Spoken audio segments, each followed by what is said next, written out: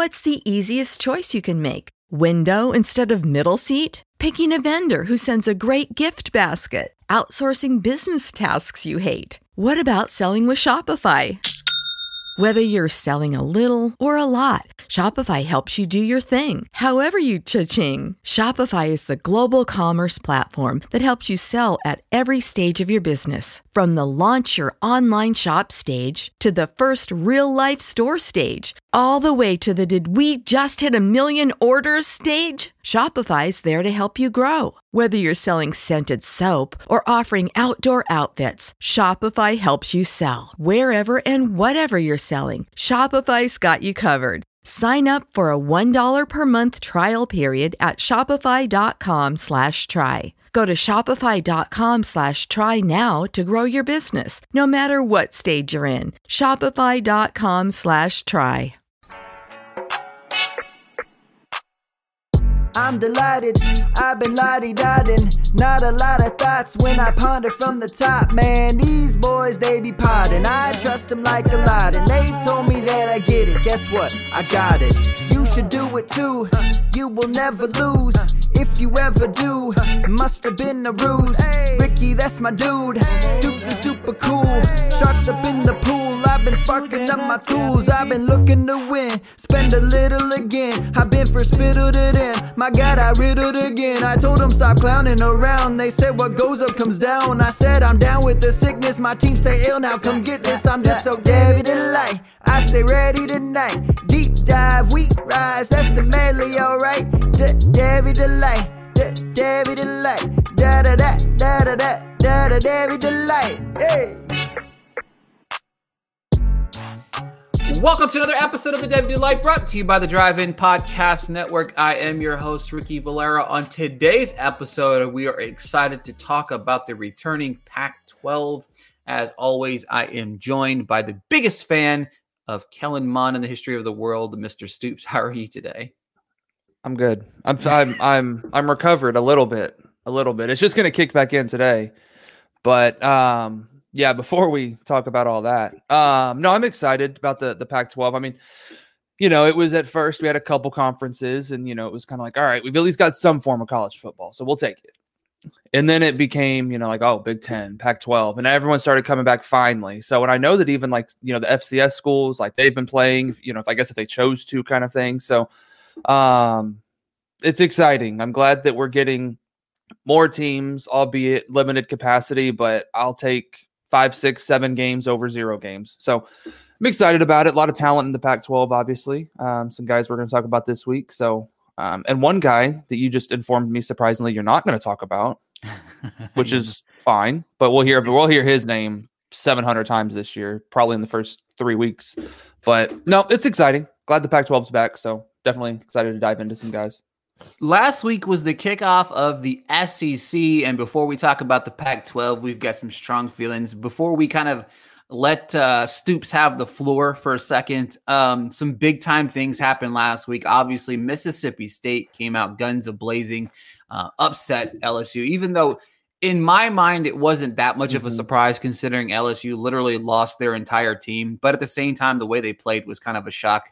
KJ Costello came out and threw for 623 yards and 5 touchdowns against them. Kylan Hill looked fantastic coming out of the backfield as well. That was a big-time game. Kyle Trask, Mr. Stoops, the president of that fan club. Mr. Trask came out looking fantastic as well. Kentucky came out flat. Alabama looked like Alabama. Najee Harris is just a monster. He's just a monster. Jalen Waddle as well. That team looks good.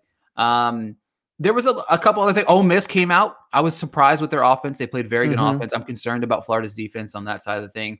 Georgia looked interesting for a couple quarters, and then they kind of turned the gas on. Eric Gray looked good. But, Mr. Stoops, Texas A&M versus Vanderbilt, 17-12, you guys won. 5 fumbles. For some reason, Isaiah Spiller only had 8 carries, and Damon DeMoss didn't even see the football field. So before we dive into the Pac-12, I'm going to let you have the floor, my friend. I obviously, I'm a big A&M fan, obviously. We all know that, right? I still have high hopes for the season. It's the first game. I get it, right? I get it in a weird off season, but to come out against Vanderbilt of all teams, who I will say looks much improved from last year, but they're still not to that level. They're still not there, right? In my opinion, and I forgot his name. I should have wrote it down. Vandy's quarterback, who is a true freshman, at least a red shirt at worst. Okay, looked light years better than Kellen Mond, in my opinion. Did he make the freshman quarterback Ken mistakes? Seals. Absolutely, yeah.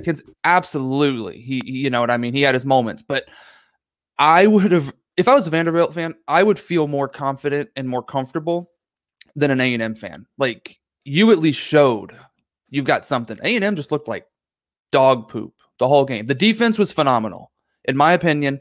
The defense looks much improved from last season, but Kellen Mond, I've been saying it for at least a year and a half now. Like, he's not the guy. Yes, he has the most experience. I get it. And that's what Jimbo loves. That's what I'm noticing. Jimbo loves experience, as you should, if they've proven it. He has just been so inconsistent. I mean, he had 60.7 completion percentage last game, which some would say, well, that's not terrible, right? But he only threw for 189 yards. The freshman over here threw for, I think, 159 or something like that.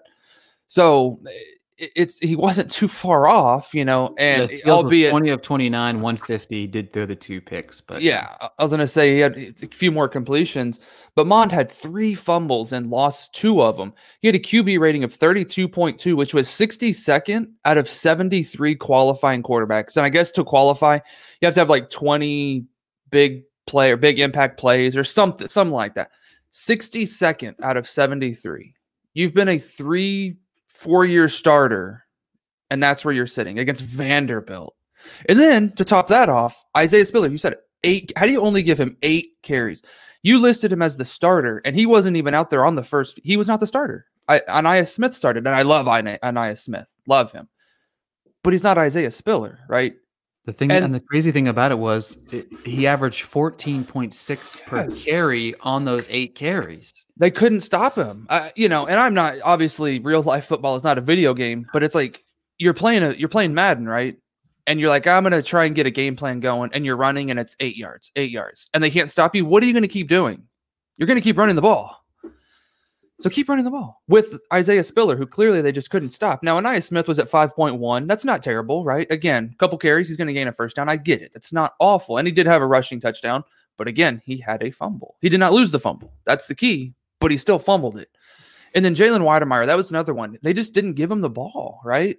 He only had 2 receptions for 19 yards. He was he is your leading receiver from last year because Jamon Osmond obviously opted out. How do you not give him the ball more, right? 2 receptions. They only converted 40% of their third downs. They didn't convert their 1 4th down attempt. You know, you don't go for it on 4th down often, but still 8 penalties for 50 yards. And again, 3 turnovers in the fumble aspects of things. It's just 5 total fumbles though. Like, and then the big thing for me, the second biggest thing, Isaiah Spiller, right? He's the first one. How do you not play your 5-star, super athletic, he's going to be the guy, wide receiver prospect in Damon DeMoss? How do you not play him? Like, not even one step. They didn't even put him out there and give him 1 target, make him a decoy, get him on the field. There's got to be something that we don't know. I don't know if he's not caught up on the playbook. I don't know if it's he has because of lack of experience on the game field in the SEC. I don't know. But I just find it hard to believe that Jimbo's thinking, I'm going to save him for Alabama. Like, that's the game I'm going to bring him out. Now, does he have a talent for it? Probably. But it's like he still hasn't seen the field against an SEC opponent. And Alabama's not just any SEC opponent, right? So, I don't know. I'm telling you, when I think I told you 3-4 days after the fact, I was still just like, what did and I think 90% of the failures in that game fall on Jimbo. Yeah, he took in the press conferences, he took it. He said, it's my fault, as he should. Most coaches will do that. But a lot of times I'm going to say, man, Kellen Mond just didn't perform, or Spiller didn't get the ball, you know, whatever. Jimbo and the coaching staff almost lost that game. I truly believe that. It's just poor play calling on the offensive side. Defense looked great. I think they came to play. Room for improvement. The one person that really stood out to me was Leon O'Neal, and a lot of people give him crap because he talks so much trash, and he's just he entered the transfer portal. He didn't he came out of the transfer portal, all that stuff. But Leon O'Neal came out to play. He had the heart. Linebackers look good. Defensive line, DeMarvin Leal, old San Antonio guy, right? He looked great. So the defense was fine. It's that offense. They got to figure it out.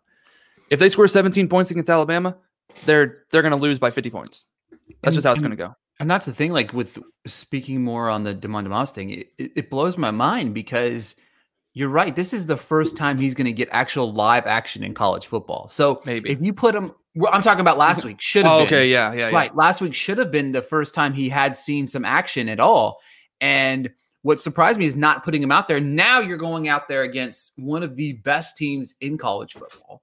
You know what I mean? And you're going to throw him out there. And it's kind of like, I'm not saying that he doesn't have the talent to be just a raw playmaker, which he does, right?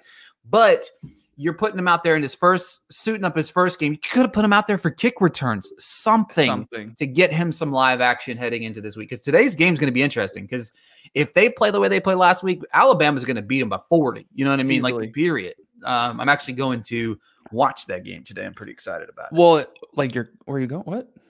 I'm going to just going to like a bar or whatever. Oh, I was like, my God, you got to get going. But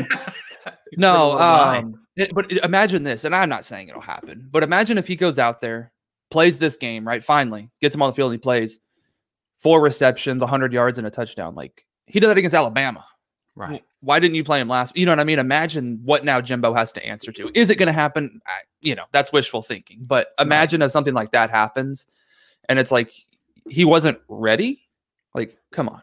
So anyway, that I could go on forever about it, but it's just frustrating. And I know that so many other programs have dealt with stuff like this, but A&M has the talent, but this happens every single. It's like a Michigan fan, right? Am I right? Huh? Yes. Am I right? Yeah.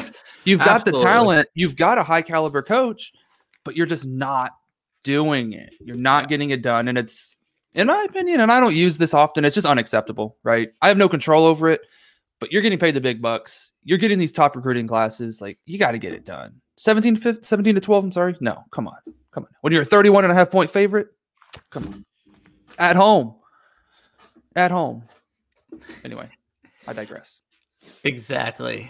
I was just as befuddled as you were watching the game, but we're going to transition over to the good old Pac-12. And you know what? You just had a nice little rant there. I'm going to go ahead and kick us off here. You know what I mean? I was going to talk about my quarterback first. I'm going to talk about my running back first. We got Christopher Brown out of Cal. First off, I've talked about this kid on the show before. I'm very, very, very excited to watch him play this year. 6'1", 218, 3-star prospect, 23rd ranked running back in his class, 513th ranked prospect overall. Just a season ago, he had 208 carries, 904 yards, 8 touchdowns, resulted into 46 first downs. The one thing that we talk about on this show is being a 3-down back, 26 catches, 166 yards, and 4 touchdowns last year.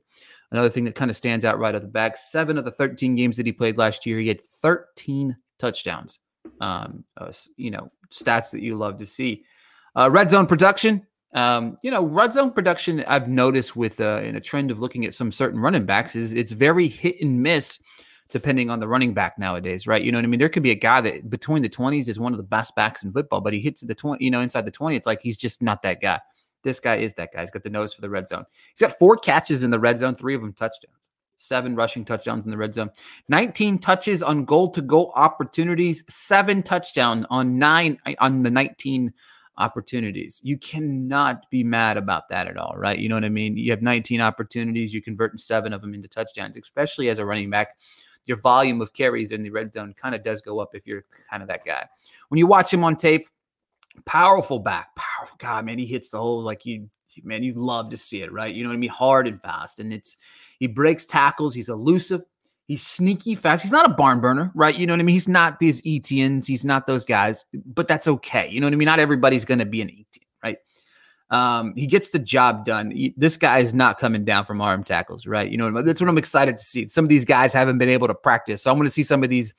First off, the first thing I'm noticing week in and week out about the early season of the college football season and even the NFL, practice is killing the defenses right now. You know what I mean? The tackling drills matter. You know what I mean? Like You always hear like, why do we do 50 tackling drills over and over and over again? Well, we're watching week in and week out why they're important, because these guys are just running over guys and they're trying to arm tackle. They're trying to half tackle, and it's just not working. He's a beast. I love his size. He's disrespectful with his stiff arms. There was a couple stiff arms on his tape that I was watching, and I'm just like, man, that is just disgusting. Like, you should not be allowed to.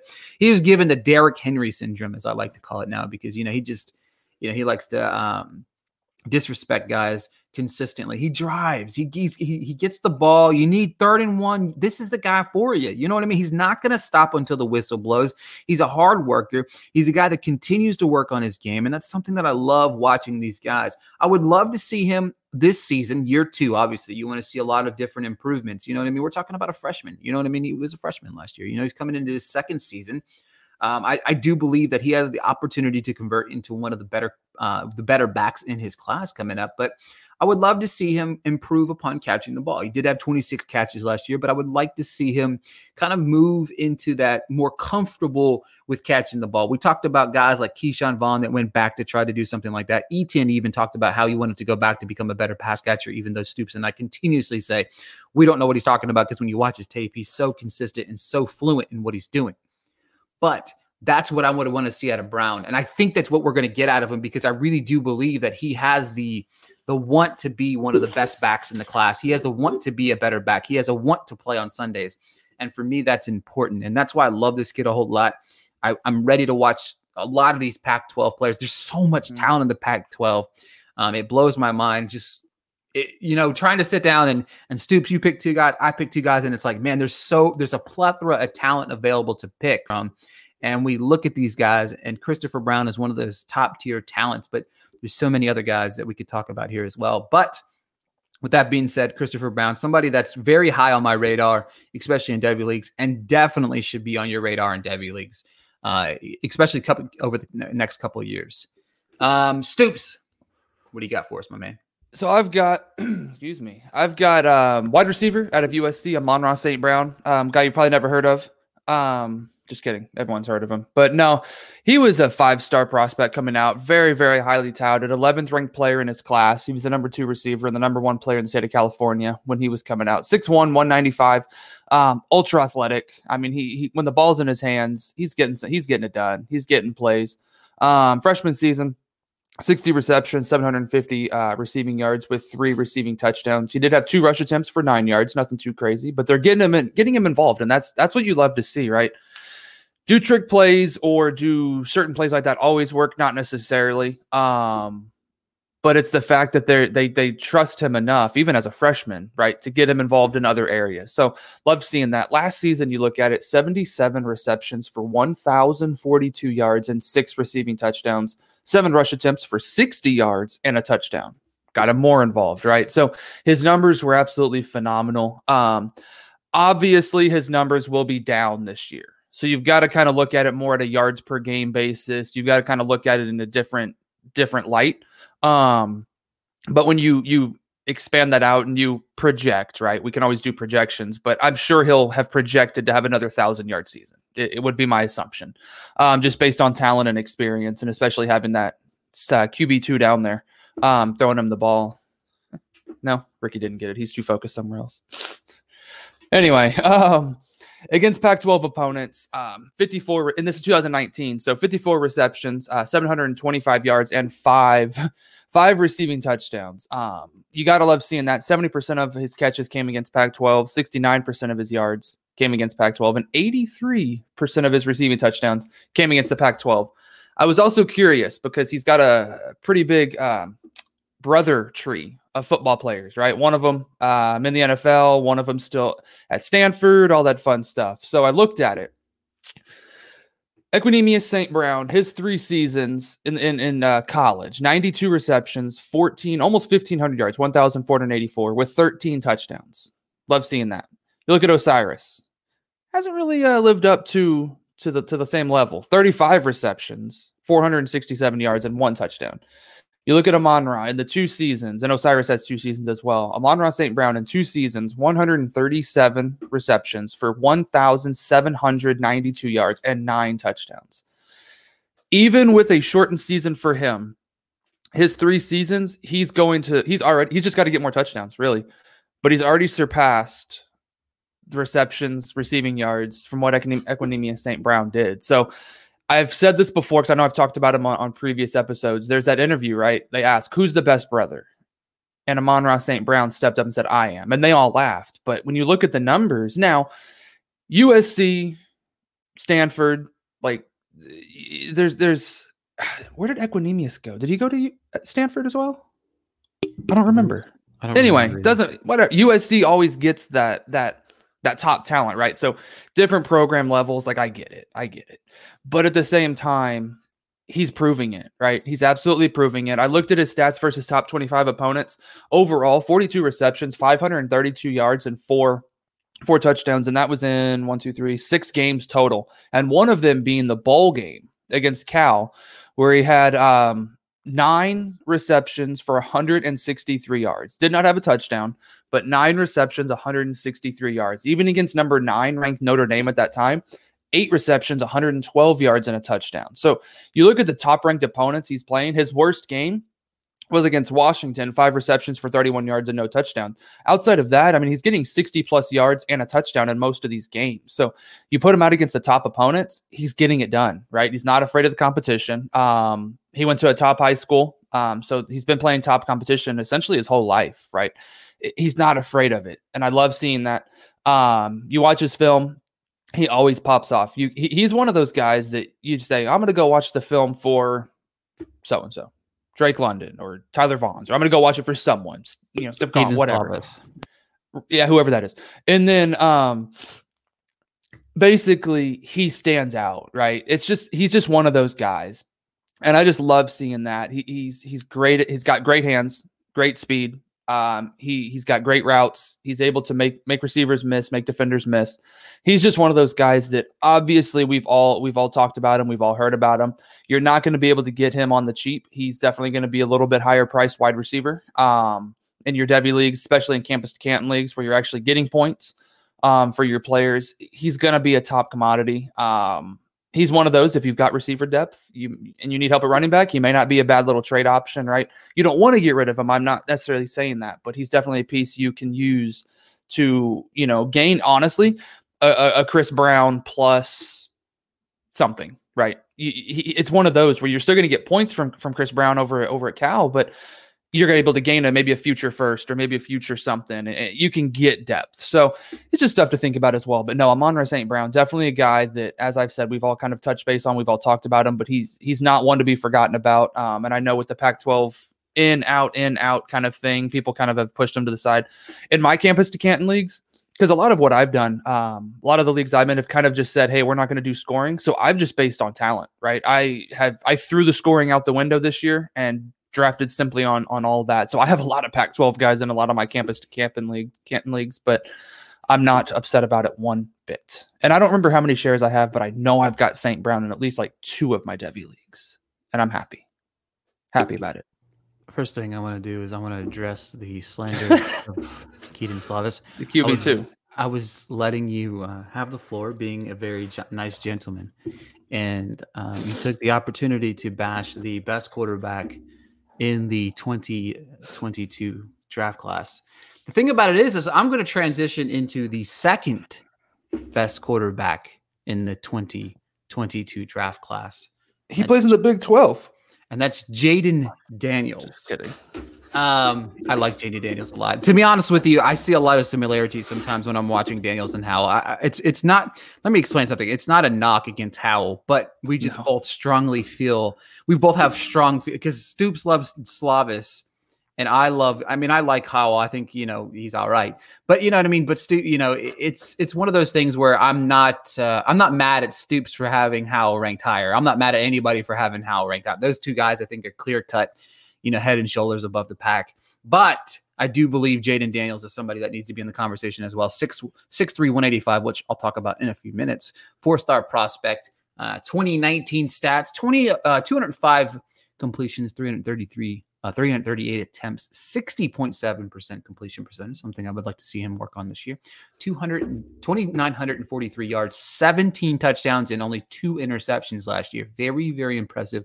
Only 2 interceptions on almost 338 attempts. He had 355 yards on the ground and 2 touchdowns as well. So he totaled 19 touchdowns in 2019, only turning over the ball twice. Here's some pros real quick. He's dangerous on the RPO. One of the best besides Trevor Lawrence, because Trevor Lawrence has this insane way of hiding the football in ways that I think Lawrence has that ability to do the RPO the same way that like a Lamar Jackson. Lamar Jackson is absolutely sick with the RPO because you never know who has the football, but Daniels is right up there with those guys. He sees the field well. He's able to identify what he needs to do with the football in that RPO as fast as humanly possible. It is insane to kind of watch the similarities between him and Lamar Jackson when it comes to stuff like that. Again, calm down, guys. I'm not saying that's Lamar Jackson. Actually, to be honest with you, I think he's probably going to be better. But his throwing motion is quick and compact, which allows him to get the ball down the field with ease. He has a beautiful touch on the football that it just makes quarterback lovers like me just melt. It's just when he throws the ball, he has that kind of flick of the wrist and it just kind of goes. And it's just like, oh my God, that is a beautiful throw. And that to me is one of the things that stands out to me when watching his tape. His quick delivery is something that is very, very important in a league of which that you have these super fast, as the football game is changing, these bigger and stronger and faster guys. These guys are faster than they've ever been, right? You've got linebackers and you got defensive linemen running 4.5, 4.6s now. You know what I mean? That was never heard of 10, 15 years ago. These guys were just big and bulky on the front foot. But now you've got linebackers. You got guys breathing down your neck. So him being able to get rid of the ball fast is something that is very, very smart as well. His capability of reading the football field is something that I love as well. His progressions are nice. Obviously, I talked a little bit about the RPO and how he's consistent with that. But whenever he's throwing the ball, he doesn't stare down his options, right? He does make quick and concise decision-making. But at the same time, if it's a pass play, he's going to go through his reads. He's going to find the guy that he wants, and he's not going to take off first, even though he has the ability to do that. He makes plays with his feet. He extends drives with his legs. Watching him play, he's able to escape or elude the pressure and kind of get out there. He's not as great with eluding the pressure yet. I do think that that's something that he can work on. It's something that I don't know if he has that sixth sense that I like to talk about. For me, he doesn't exactly have it on the level of some of these other guys do, but I do think he has the ability to kind of escape, kind of like those arm tackle-ish whenever you got the defensive lineman kind of closing in on you. That's something that I like to see him basically elude that and get out there. Obviously, he showed that with the 355 yards in the ground. And remember, folks, when a quarterback in college has 355 yards on the ground, that's a lot because remember, all those sacks and stuff like that are taken away from your rushing yard totals in college football. So, which is something I still don't understand, nor will I ever understand why it's different in college than it is in the NFL. Because if that was the case, Lamar Jackson would have like negative 450 yards every, you know what I mean? Like he wouldn't even be fantasy relevant. Well, and it's fun, not to interrupt, but I was looking at Trevor Lawrence's stats for like this season kind of thing. He's like negative rushing yards.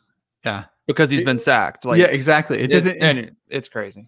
Yeah, but could you imagine like if that was a thing in the NFL? Like Lamar Jackson would have no fantasy relevance. Deshaun Watson would not at all. Yeah. You know what I mean? You're getting sacked 70 times a game. You lose 555 yards. So there goes half the yards that you gain on the year. So it doesn't make any sense to me, nor will it ever. Some cons I talked about earlier. Jayden Daniels is 185 pounds. That is a problem. Especially in the quarterback position. You are not going to be able to be 185 pounds and being hit by the Bosa brothers, by J.J. Watt, by, the Watt, Derek Watt, Aaron Donald. If Aaron Donald, he would just pick him up and just snap him, break him in half. You know what I mean? So he needs to get around. Obviously, I want him comfortable in that playing size. That's very important. You don't want him to bulk up and then not be comfortable, not be able to make the plays on his feet, but he's going to have to do something. He's going to have to find a happy medium over these next 2 seasons. Another thing that I would like to be a little bit smarter with the football.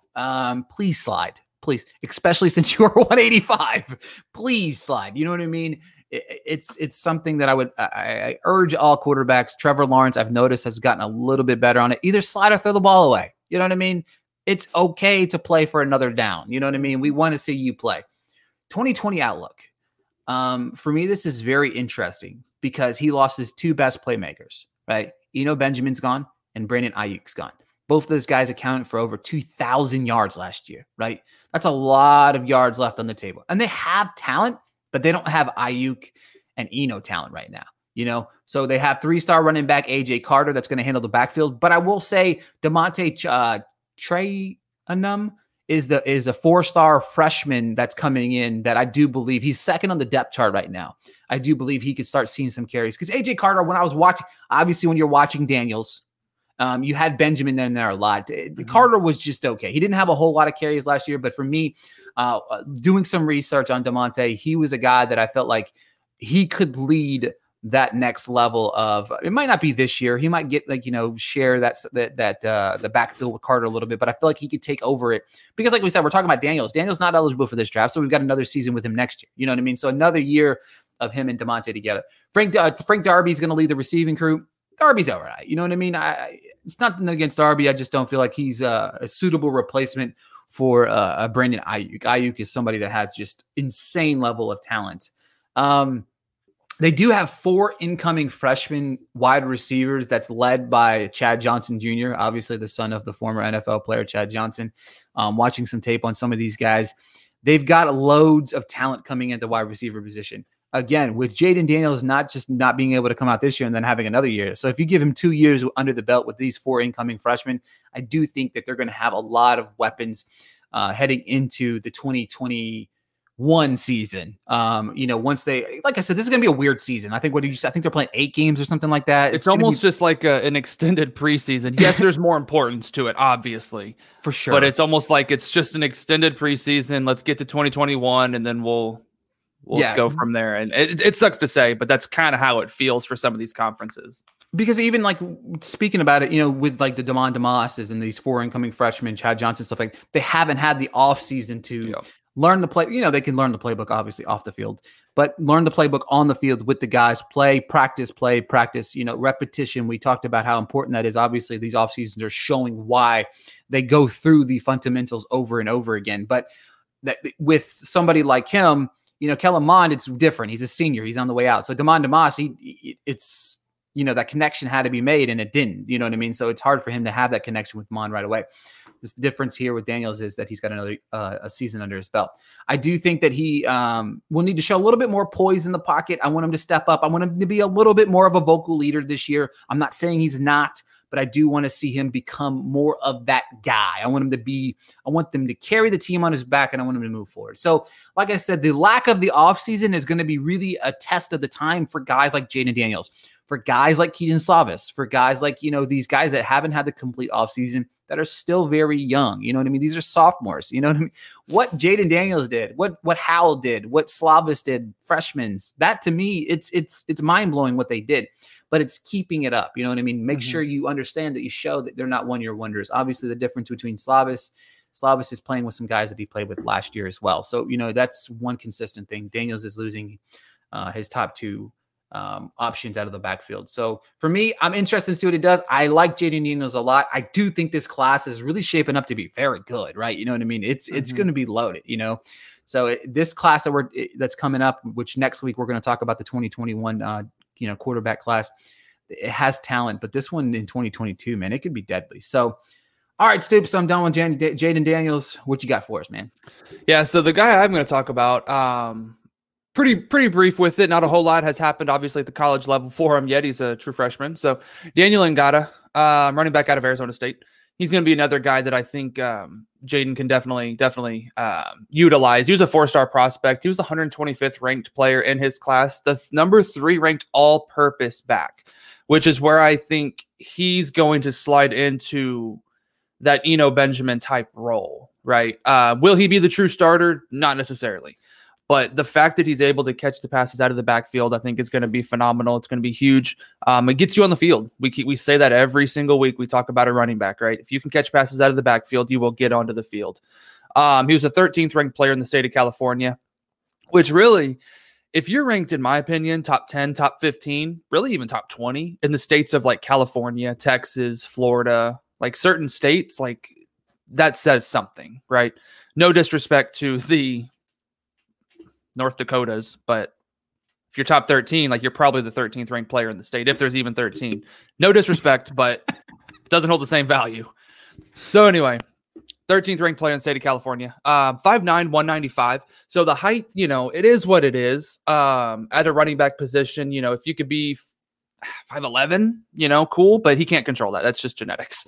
And he actually got the short end of that stick because he's got some family, right? That one of them actually is in the NFL now. The other one's at Clemson. Brandon Ayuk is his cousin. So he's got some good family genes there. And then his brother, Joe Ngata over at Clemson, wide receiver as well. So he's got some family, that's playing some big time football right now. He had plenty of offers. And it always kills me, right? When I see that A&M offers these guys, and they offer a lot of people, right? These colleges just throw their scholarships to a bunch of different guys. Well, he didn't go there, obviously. But he had Clemson, A&M, Alabama, LSU, Penn State, Michigan, USC. I mean, you name it. The list just goes on. Like, he had a lot of top programs coming after him. So being an all-purpose back, obviously, you're going to find your way onto the field, and a lot of these colleges see that. So when I was watching his film from high school, he's ultra athletic. He is super athletic. Great footwork. He's patient with his runs. He has an amazing juke move. The one thing I didn't like about his juke move is when he jukes, he's off the ground. Like 100%, you can see it. It's almost like a hop juke. So it's like he's kind of in the air for just a split second. And at the next level, guys are faster. Guys are going to get to you quicker.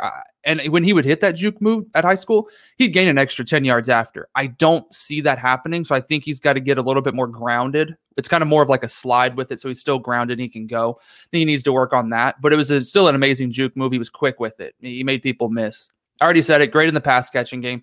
And one thing I really noticed, and I don't see this a lot from high school running backs, he's great in the pass blocking, right? Yeah. Yes, he goes out, he gets his routes, he gets his catches, but there's times he can pick up the blitz. And whether it's the quarterback calling it out so he already knows, it doesn't matter. He gets there, he gets in the spot, and he makes the block.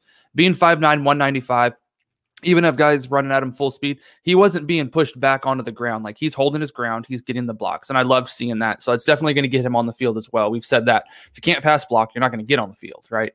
So love that. He did play special teams. He only had 11 kickoff returns or punt returns combined, but he took 4 kickoffs for touchdowns, kickoff returns for a touchdown. So he gets the job done, whether it's special teams, whether it's, running back, receiving options, whatever, he gets it done. When you look at his career stats from high school, and I always look at this. So his senior year, it said he only played 10 games.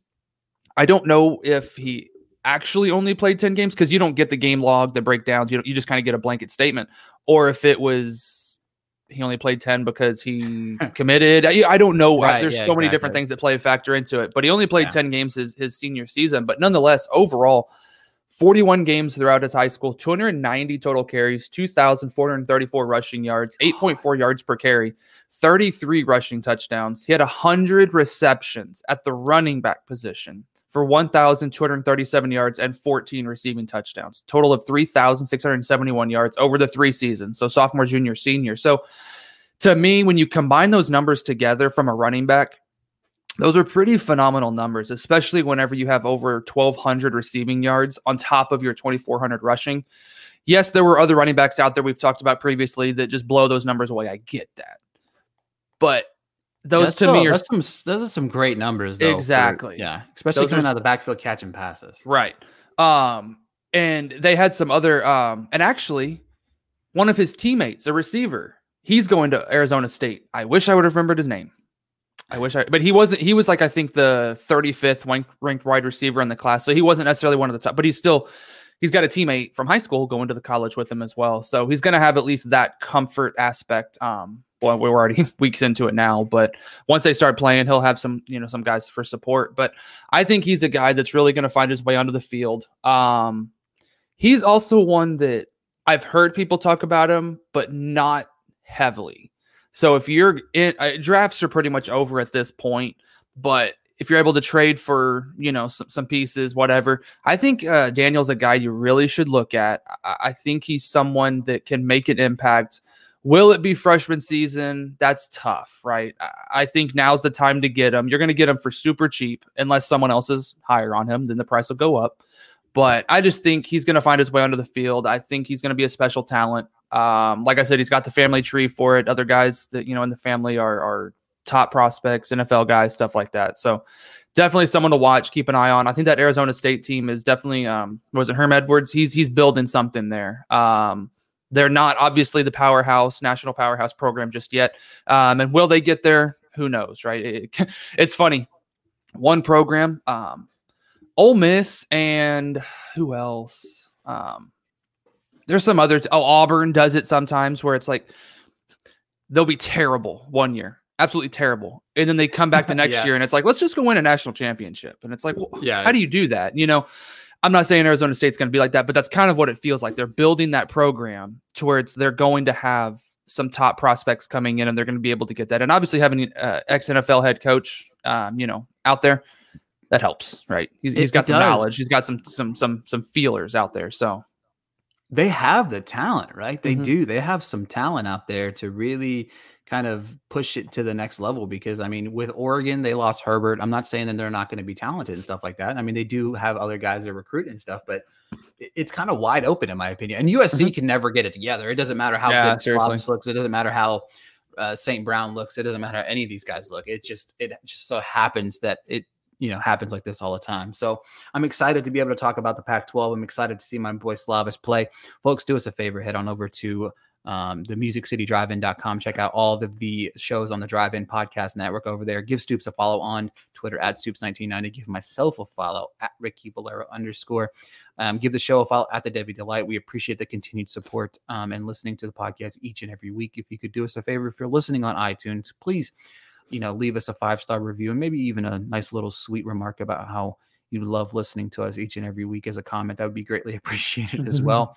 And folks, thanks for tuning in. And until next time, we'll talk to you guys later. See y'all later. Ohio, ready for some quick mental health facts? Let's go. Nearly 2 million Ohioans live with a mental health condition. In the U.S., more than 50% of people will be diagnosed with a mental illness in their lifetime. Depression is a leading cause of disability worldwide. So why are some of us still stigmatizing people living with a mental health condition when we know all of this? Let's listen to the facts and beat the stigma. Ohio, challenge what you know about mental health at beatthestigma.org.